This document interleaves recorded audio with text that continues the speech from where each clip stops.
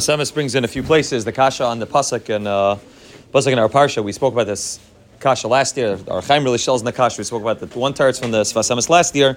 So Emes in Parshas Pikudei talks about as a different mahalach and exactly how to explain the kasha in the pasuk. The pasuk says v'malacha haisa dayam, but lachala malacha lasis oisam v'haiser, that the malacha that they had was dayam was enough v'haiser, and there was left over. And the Sfas asks based on our Chaim Hakadosh that lachara haisa dayam makes it sound like there was exactly enough, like whatever they brought was exactly enough. V'haiser makes it sound like there was extra. So was it dayam or was it haiser? The pasuk seems to have a stira in the pasuk itself. Either there was exactly enough. That's what dayam means, is that there was enough. It was exactly what was necessary. V'haiser means that there was a surplus, that there was extra, that there was more than there was necessary. So what does it say dayam? And then right after that haiser. So Zaktas Sfas, he writes it in Parshas Pikudei Tafresh Mem Hey, which that year Tafresh Mem Hey was also Shabbos Shkalim, based on if it's every year or not every year. Last year, that's not the way I think that's not the way they worked out. The Pikudei was Shkalim, Pikudei was Parshas Shkalim, but he writes it based on the Medrash. The Medrash discusses the fact that Be'echer ba'adam hashmin al shkalim. You know, the reason why we read Parshas Shkalim before Chodesh Adar is because Be'echer ba'adam hashmin al shkalim ala kalayim. They used to announce already about the fact that they have to collect the machzah shekel already beginning on Be'echer ba'adar. The Medrash goes out and the Medrash tells them the fact that they were mashmiin al shkalim Be'echer ba'adar, and they only actually collected the shkalim once they came to Chodesh Nisan, which means there was a full month of this process where they were talking about the shekel, talking about bringing the machzah shekel, being mazer klal yisrael. They need to bring in the machzah shekel, and they only ended up collecting the machzah shekel only a month later at the beginning of Nisan. And the Medrash tells them the fact that there's a chiluk between the way klal yisrael collects money and the way the umas ha'olam collect money. The Medrash says, based on the pasuk and Mishlei, the pasuk says derech eitzel, the way of a lazy person is k'masheches chadak. There's like a hedge of thorns, va'orech yisharim, and the path of a person who's yashar is shalula. It's totally paved. And the Medrash says that if you look at the difference between Esav, which that's the example that the Medrash uses, if you look at the difference between Esav, that when they collect taxes, they start collecting taxes, and as they're ready in the middle of collecting one tax, they already put the next tax on. As they start collecting the next tax, they're ready. The third tax is already coming. They're constantly collecting taxes, and before they even have a chance to be able to get the full collection in, to make sure that everybody paid the first tax, they're already putting more taxes on us. And Mamela, we can never catch up to the concept of taxes. Masha Enkein. When it comes to Klal Yisrael, the Banisham said, "Be'echer ba'adar mashmin al shkalim." The first day of Adar, the Banisham already told us. And then there was a whole month that was there for us to give in the shekel. So by the time that it came to the beginning of Nisan, everybody was able to give it in, which means that we're smart. That Klal Yisrael is smart. The Banisham smart, and he gave us a long time to be able to make sure that all the taxes are paid. We have proper preparation, and that way everything's done properly. But the Sfas says it's not just a question of a financial decision to figure out how to be able to collect taxes properly, that by the Rabbanu Shalom, he gives us extra time to do it, that everything's done slowly and with a cheshbon, and with the Umas Ha'olam, it's done quickly. So Emes says that there's a pnimius to what's taking place as well. When it comes to the Rabbanu Shalom asking for the machzah shekel, it's not about the money that's given. The Moshe doesn't need the machzah shekel. It's not a kiliyah kesef, kiliyah zav, na'um Hashem. Moshe, everything's the Rabbanu Shalom's. Moshe doesn't need the money that's given. What the Rabbanu Shalom needs and what the Rabbanu Shalom wants is the nedivus leiv that Klal Yisrael gives.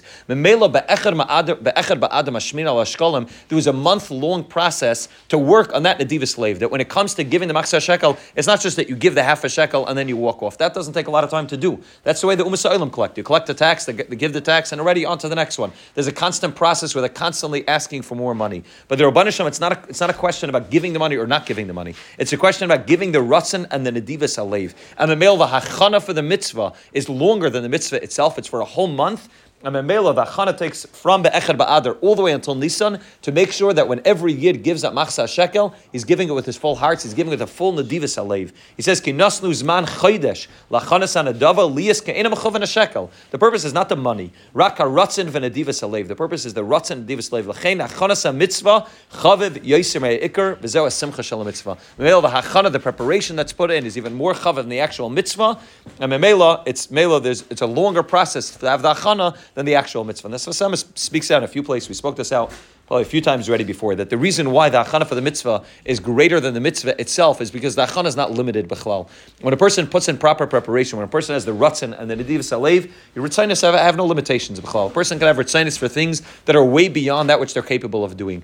And the mela, the hachana that was put in, the nedivus halev that was put in was a lot bigger than the machzah shekel. How much did they give l'maisa? A very small amount of money. But the ratzon and the nedivus halev and the tshuka to give was much greater than that. And the mela, the hachana that they put in for a month was so much larger than the small coin that they gave. And the chashivas for the hachana is even greater than the mitzvah itself. Sfas Emes writes in Parshas Vayakhel, he writes, that's why we find that whenever Chazal talk about a bracha, they always talk about that the bracha needs to be over l'asiyasan. And the Gemara in a few places already tells them what's the lashon of over l'asiyasan. The Gemara brings a raya. How do we know that over means before? It's not so pashut that over means before, and over would mean after.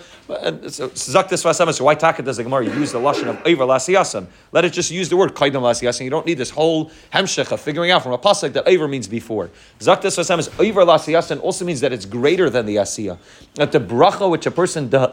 Bracha that a person does before you make the mitzvah is the hachana for the mitzvah. That's the preparation for the mitzvah. The hachana, the bracha is over l'asiyasan. It's even greater than the asiyah itself because that's the ratzon, the nadiva slave. That's the tshuka, the hachana that a person puts in, which is even greater than the physical action that I'm capable of doing. How much can I do? Just the action that's in front of me. But how much can I want to do? What's the ratzon? What's a nadiva slave that's there? So much greater than the physical action that's put in. And memela, it's over l'asiyasan. The bracha, the hachana, is even greater than the asiyah itself. And memela, that's why they needed to be mashmian ba'echad ba'adam, mashmian al ashkalim, to give us a full month to work in the nadiva slave. When we gave this machzah shekel, it was 100% given with the full nadiva slave, and that's the Sfas Emes explains. That's what the pasuk means. V'amalacha haisa dayam. That the malacha was dayam, it was enough. The haisa was even more. Dayam is referring to the actual physical malacha that was there, that physical material that was brought in. That was dayim. That was exactly enough. They had everything that was necessary to be able to build the Mishkan. The Haiser, what was even more, was the Ratzon and a Nadiva slave was even greater than what they actually brought in. So how much did Klal Yisrael bring in? Only that which was necessary to be able to build the Mishkan. And then Moshe Rabbeinu sent it a kol b'machane. That's it. We have enough.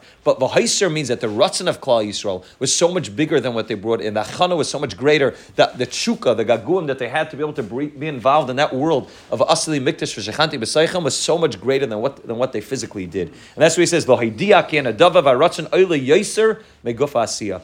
It says, Shahaiser ben Nadivas b'nei Yisrael. There was extra, not extra material, but there was extra in terms of the Nadiva slave, in terms of what they wanted to bring in. That was Haiser, then the Malacha was Haiser Dayim, that was what they brought in. The Haiser means that which was the extra. And that's again an akudah which Sfas Emes tells on many, many places. The recognition that the Ratzon to do a mitzvah is limitless, and the Maisa mitzvah itself is always going to be limited to a certain amount of money, a certain inyan.